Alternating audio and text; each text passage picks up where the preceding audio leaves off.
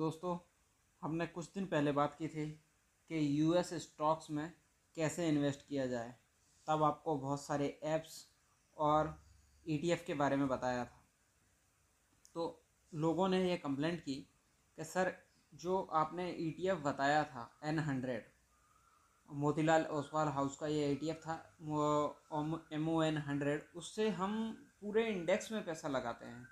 क्या कोई ऐसी तरकीब है कि जिससे हम पर्टिकुलरली एप्पल या माइक्रोसॉफ्ट या गूगल का ही पर्टिकुलर स्टॉक खरीद सकें और बाकियों के ना, अगर हमें नहीं खरीदने तो ना खरीदें? या फिर उनकी ये दूसरी इच्छा ये थी कि अगर वो चाहें तो पर्टिकुलर किसी एक यूएस कंपनी के स्टॉक खरीदें या एक दो यूएस स्टॉक्स खरीदें, ना कि पूरी इंडेक्स खरीदें। तो उसी के समाकरण के लिए, उसी के हल के लिए आज मैं आपको एक ऐप का नाम बताने वाला हूँ, जो कि बहुत ही काफ़ी अच्छी और बहुत बढ़िया ऐप है। उस ऐप का नाम है IND मनी। आप IND मनी पे अपना अकाउंट रजिस्टर कीजिए, अपना अकाउंट खोलिए। IND मनी पे अकाउंट खोलने के बाद आपको वहाँ एक ऑप्शन मिलेगा, क्रिएट यूएस अकाउंट।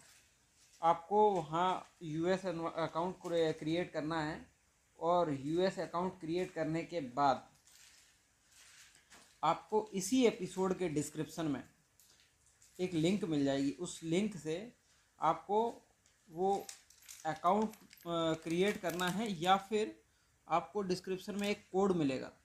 उस कोड से को आप रजिस्टर करते समय इंटर कीजिए, जो कि कोड है JITORF9APL।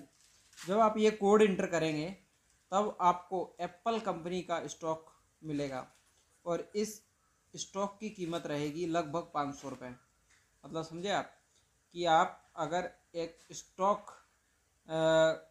ख़रीदना चाहते हैं एप्पल का, तो आपको 500 रुपये खर्च करने पड़ेंगे। अगर आप ये कोड जो मैंने अभी आपको बताया JITORF9APL, अगर आप ये स्टॉक ये कोड एंटर करेंगे अकाउंट रजिस्टर करते समय, तो आपको 500 रुपये का एप्पल कंपनी का स्टॉक भी मिलेगा।